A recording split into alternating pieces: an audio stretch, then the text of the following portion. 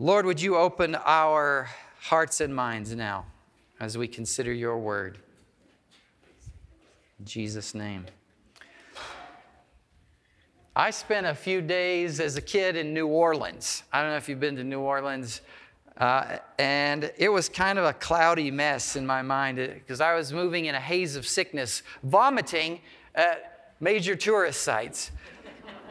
Off riverboats, at the zoo, Bourbon Street. And that may color some of my associations, but New Orleans is a pit. It's one of those cities that is associated in the popular mind with wickedness. There's a number of cities in our country that have that. They're notoriously wicked. And so they're connected with sin or evil or debauchery. Think of New Orleans, Las Vegas, Miami.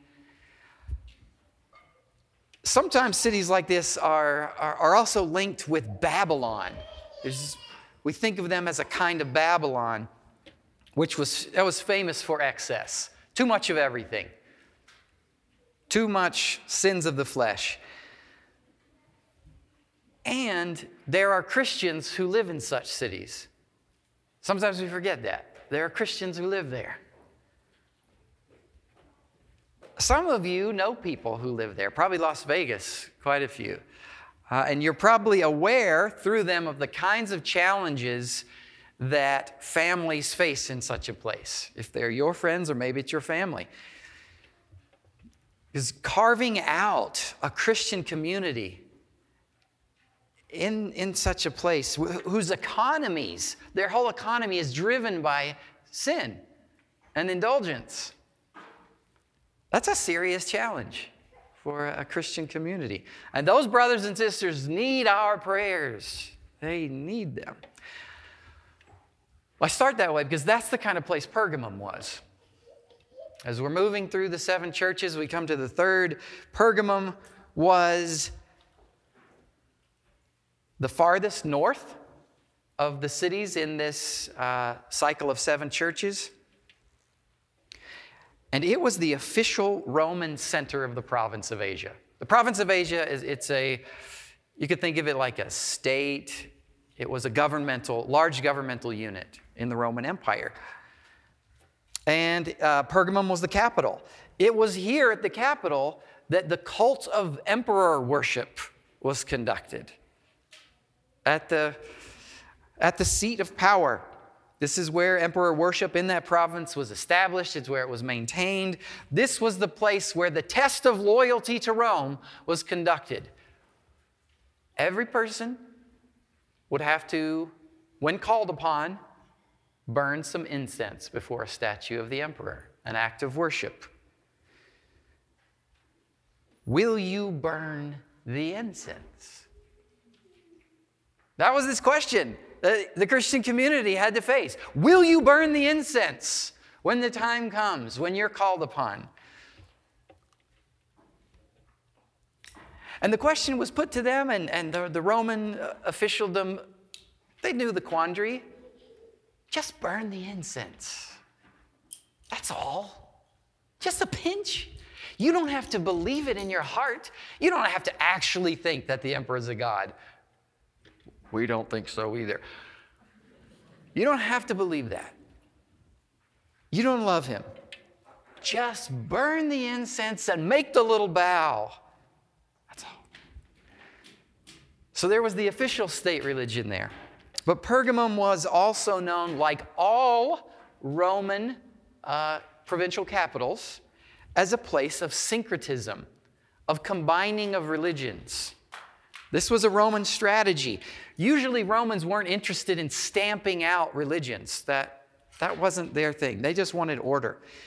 Instead, they would combine and incorporate Jupiter, Zeus. Same person in their mind, same God. As long as the emperor's sovereignty was acknowledged, there's room for any other god.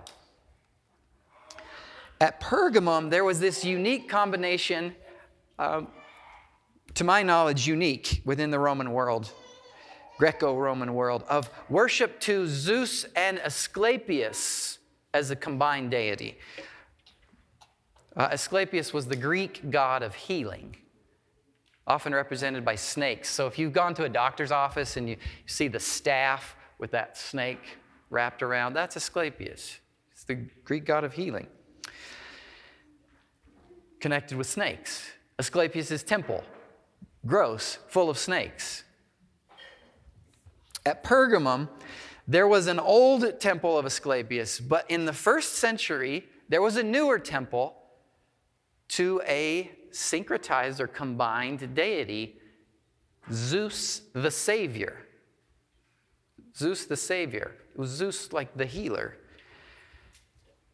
And in that temple, there was a throne where a statue of Zeus, this has been excavated, a statue of Zeus with staff in one hand and snake in the other. He was this combination. Well, it seems to me that when Jesus calls their city, we're looking at the letter to Pergamum, Revelation chapter 2, when he calls their city the place where Satan has his throne, or I know your city, the place where Satan lives, there would have risen in their minds these pictures, these connections, this serpent deity, and this pretender, and the emperor, a mere man, calling himself a god, demanding worship. Yes, this serpent god calling himself Savior.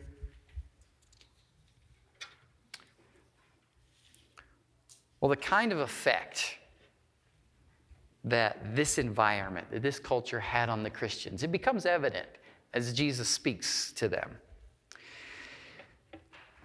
First, foregrounded, they were hard-pressed. It was tough to live in a place like this. There had been executions of believers, including one notable leader named Antipas. This is the only time in the letters we get someone singled out for their faithful witness to death. Antipas. Old church writings, descriptions communicate a gruesome death for this Antipas, who was a pastor. They may be legendary, so I'm not going to potentially bring confusion here, but however he was executed. He was executed.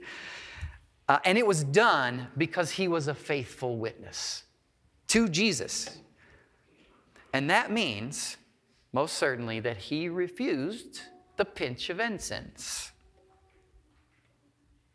And it seems that courage helps the church there. It helps them. Jesus commends them. You hold fast my name. And you didn't deny my faith, even in the days of Antipas, my faithful witness, who was killed among you. You saw what happened to him, and somehow you were strengthened by that rather than cowed by it.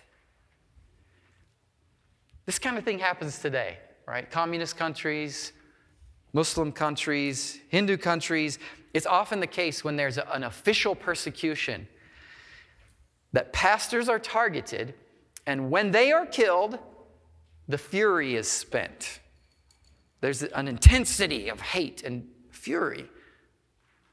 But when the execution happens, it's something drains out. And that seems to have happened. So Jesus commends them for not denying him in that time. They accepted that the name of Jesus is theirs. Jesus is ours. In the eyes of the Roman government, there were two very distinctive markers of genuine Christian commitment. They were outward. We get this from Pliny the Younger. He was an official just north of this area, writing to the Emperor Trajan about how stubborn Christians were, how annoying. But the two markers were they wouldn't burn the incense and they wouldn't renounce the name of Jesus. There were pretenders. There were some, he said, this is the way we tell the genuine Christians, because some will renounce the name of Jesus. So when Jesus says, you hold fast my name, and you didn't renounce or you didn't deny my faith, he's really very likely talking about a public act, an official public act in which they did not renounce him. And that's obviously good, right? You read that, you want to cheer. Well done. I like that. May that be said of us. And these Christians, they're willing to be known as Christians, willing to suffer. They're willing to be a unique, distinct group. But that is not the whole story, alas. We continue to read. The culture of Pergamum affects them in other ways. Jesus goes on, but I have a few things against you. You have some there who hold the teaching of Balaam, who taught Balak to put a stumbling block before the sons of Israel, so that they might eat food sacrificed to idols and practice sexual immorality. So also you have some who hold the teaching of the Nicolaitans. In a word, compromise. You have compromise. Some among you are, in fact, going to the temples. Christians, you faithfully hold fast to my name. You don't pretend that you're not Christians, but you compromise. Jesus tells them that you've accepted the message of compromise that is animating the culture around them. Syncretism. Pergamum is the place of syncretism, of combination. This represented the genius of Rome, Roman administration, Roman success in expanding the empire. That was their genius. Combine. Take what works, make it more efficient. Rome always known for efficiency. So rather than wage endless war with the population, make a big show of dominance and then invite to compromise, invite to surrender, invite to a mingling culture. We can actually get along. We'll just administrate. You continue doing what you're doing. We'll administrate. We'll bring order to what's working here. Jesus calls this the teaching of Balaam. Now, if you remember the story of Balaam from Numbers, it says, after Exodus, the Israelites came to the border. They got frightened by the size of the people, and so they wandered for 40 years. Numbers is about that time. During that period, they were camped out in Moab, doing the 40-year camp out.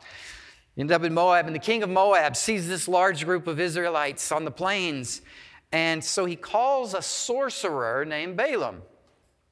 Famous sorcerer. Balaam even mentioned outside biblical texts. He was known for effective curses. Balaam comes along, but he found, after the invitation comes, that he was dealing with here a people that the Almighty Creator God had favored, had chosen to be his own people. And Balaam understood that he could not make a spiritual pronouncement against the will of God, the Creator, Almighty God. So he says, I can't curse what God has blessed. Well, 3 times the king of Moab gets Balaam to make a spiritual pronouncement, hoping that he's going to get a curse for Israel, and each of the times it ends up as a blessing for Israel. Balaam even seems to get a kick out of this. The 3rd time, he doesn't even consult God's will. He just knows. So, all right, we'll do the sacrifice, and I'll bless him. Watching the king of Moab get upset. Don't get the idea that Balaam is a good guy. A superficial reading, we can end up there. Balaam is not a good guy. Balaam is a sorcerer. Balaam's insight and power comes from evil. He just knew that he couldn't speak a curse in the face of the Creator God.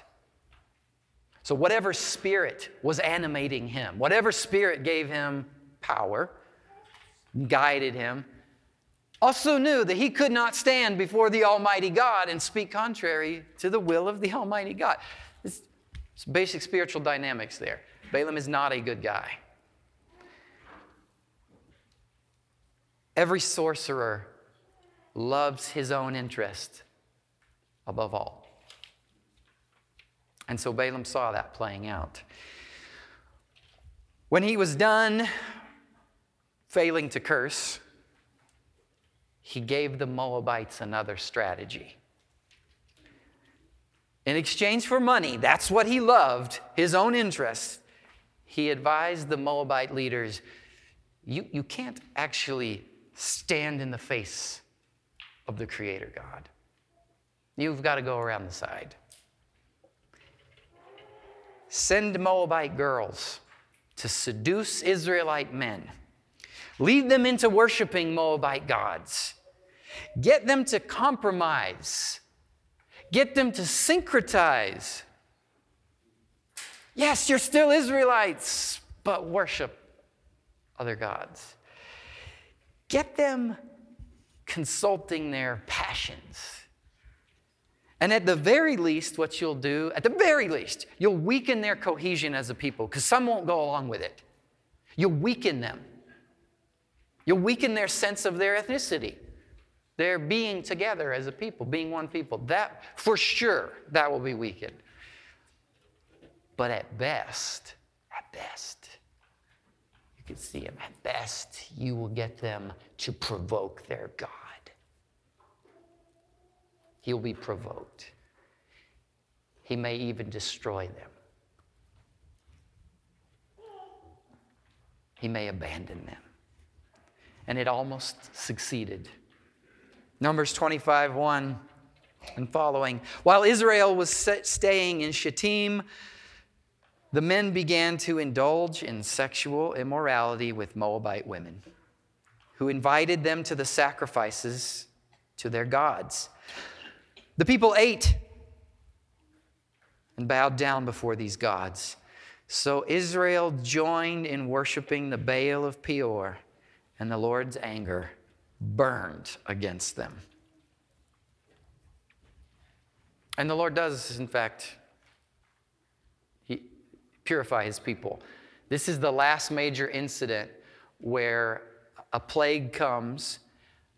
Remember, about 40 years before, he told the Israelites, all of you of fighting age who refused to go in and you denied what I said to you, you rejected my words, none of you will go into the promised land.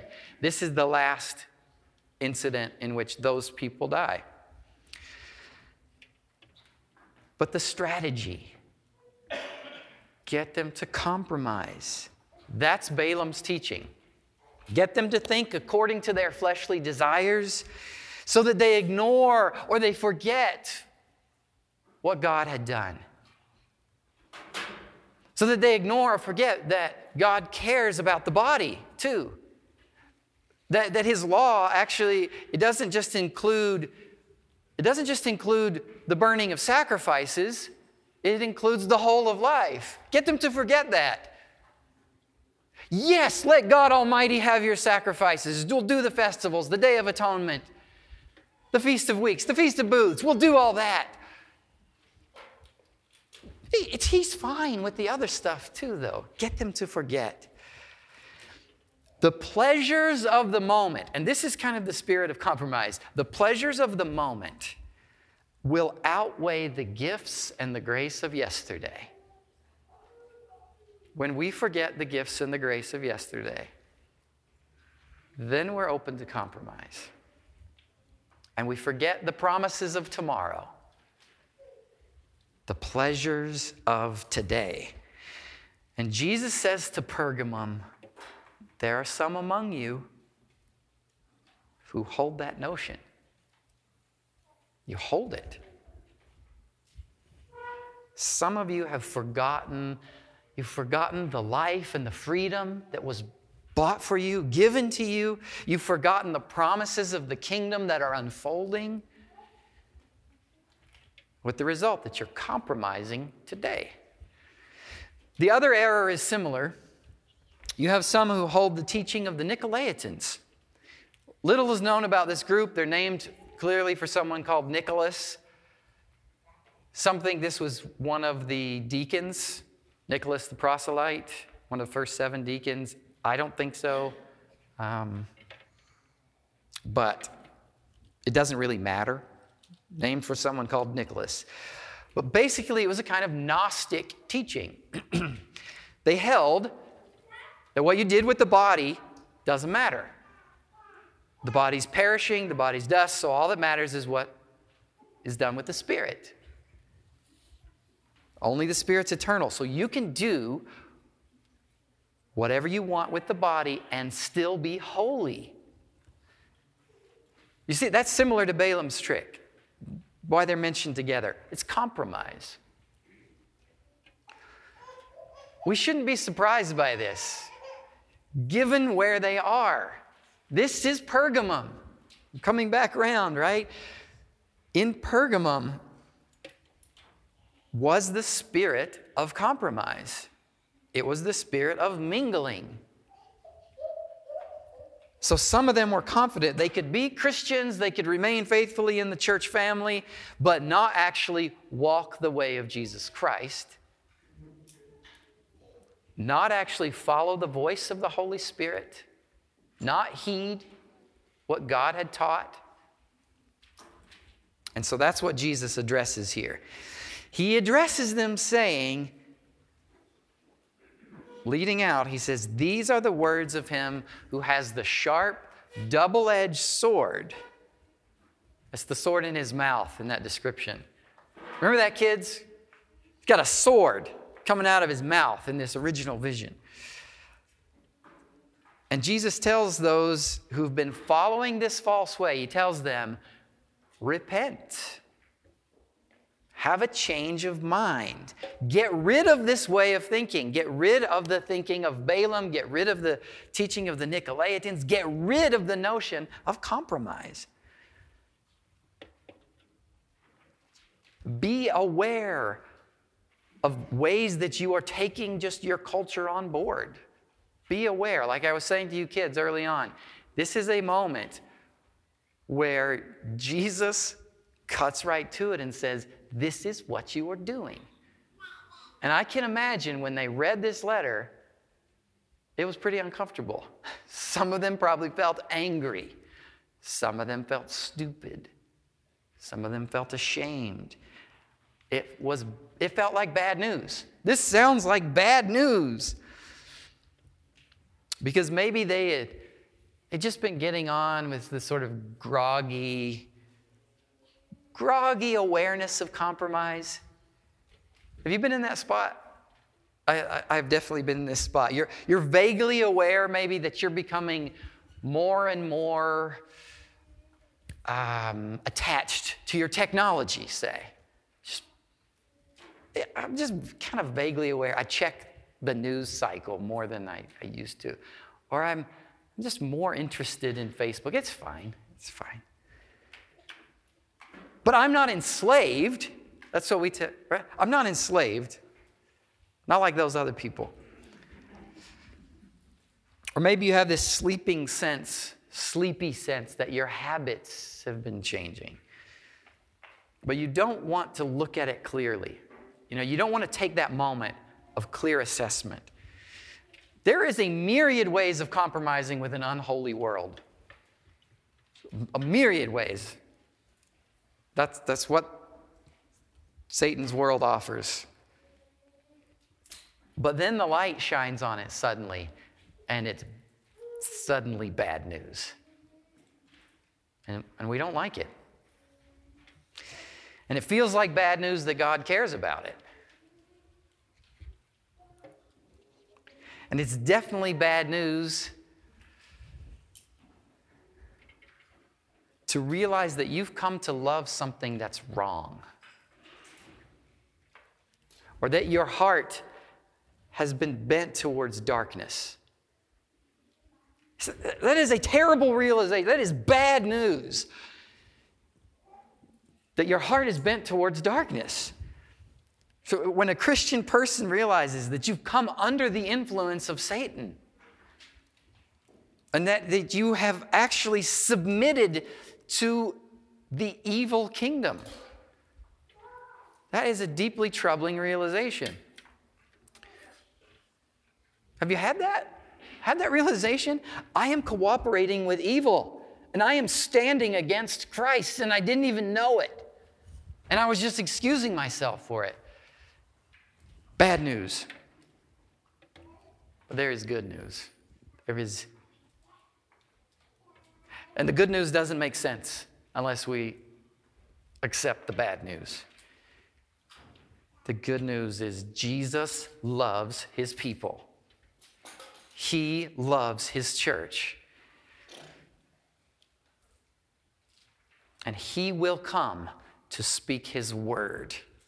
He'll come to speak his word to his own. He loves his own. And he's committed to speak his word. So even as Jesus tells them this bad news, with the double-edged sword of his mouth, he will speak to them and he will cut to the heart. He will cut. And he cuts to the heart in order to free us from the thing that we've been enchained by. He wants to free his beloved sons and daughters from the compromise, from whatever that chain is that we submitted to. This sword that's mentioned right here in Revelation, this sword is the same sword of the Holy Spirit that the Lord mentions in Hebrews chapter 4. The Word of God that comes out of his mouth is living and active, sharper than any double-edged sword. It penetrates even to dividing the soul and spirit, joints and marrow. It judges the thoughts and attitudes of the heart. When God speaks, it cuts deep within. Jesus judges his church, and he speaks to his church in order to free us. This is not a judgment of condemnation. Jesus speaks a judgment in order to free us. Praise the Lord. That's for us. That's for us. In order to free us from the evil that we've run to, God will speak to us.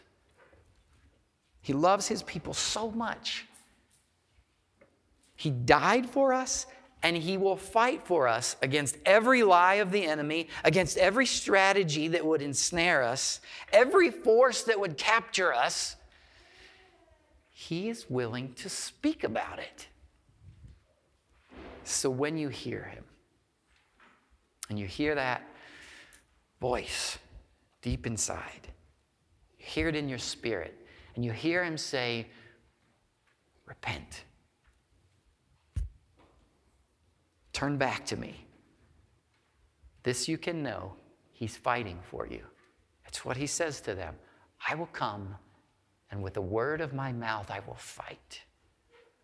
I will fight against the lie. I will fight against the strategy of the enemy. I will fight against Balaam's teaching. I will fight against the teaching of the Nicolaitans. I will fight against lies. Everything that ensnares you, the Almighty God will fight against because he wants to free us. That is good news. So if you can hear him, if you hear the word repent, yes, take confidence. That's your confidence. He's fighting for you. You can be sure if you hear repent, come back. It's him. It's him doing the work of freeing you. Take confidence that you have his Holy Spirit. Because one without the Spirit can't hear that. Can't hear it. He loves you. He's freeing you.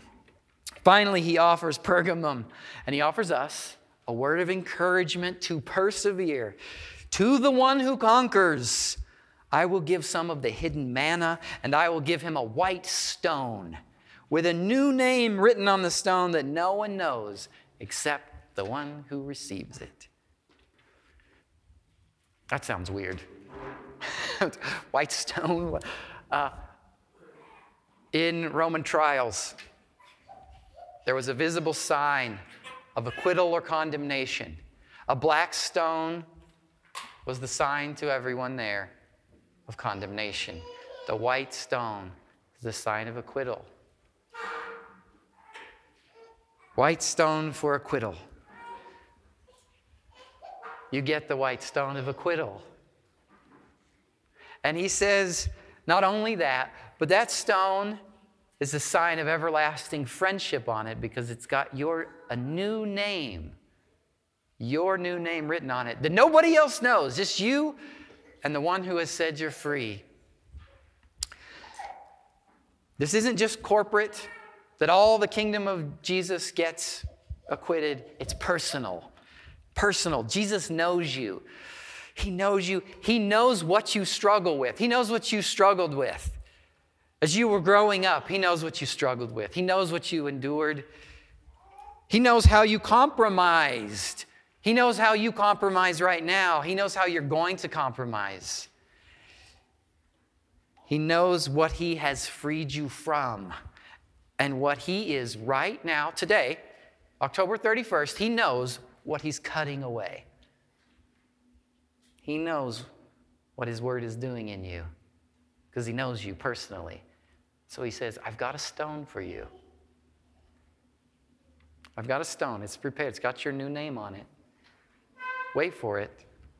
When you join him as a person fully vindicated and free, this is a stone that is a sign that everything's done. It's all gone. It's all gone. All the things that were cut away, they are really, really gone. And so he says this to a compromised church of Pergamum. And he says it to us in all of our compromise. So I encourage you, listen to his Spirit. Surrender. Surrender to that word as it cuts away. As it cuts the chains away. Let him do the work of transformation. You can't do it. Reformation Day, we remember we are saved by grace according to our faith, not by works, lest anyone should boast. The best of our works. The best of our works. So insight from Martin Luther. The moment that we take pleasure in the goodness of our work, we just turned it into a work of pride. Faith. By grace. So be willing to conform, to be transformed. Lord, we accept it. We accept the truth of the word of your mouth, that it is your desire to free us from the worship of what destroys us, to free us from everything that would corrupt and hinder us. We accept that you have grace and that you are constantly giving freedom to us. So give us the faith. Give us the faith to receive that. The confidence that when we hear your word repent, that it is you, that you offer us an embrace. In Jesus' name.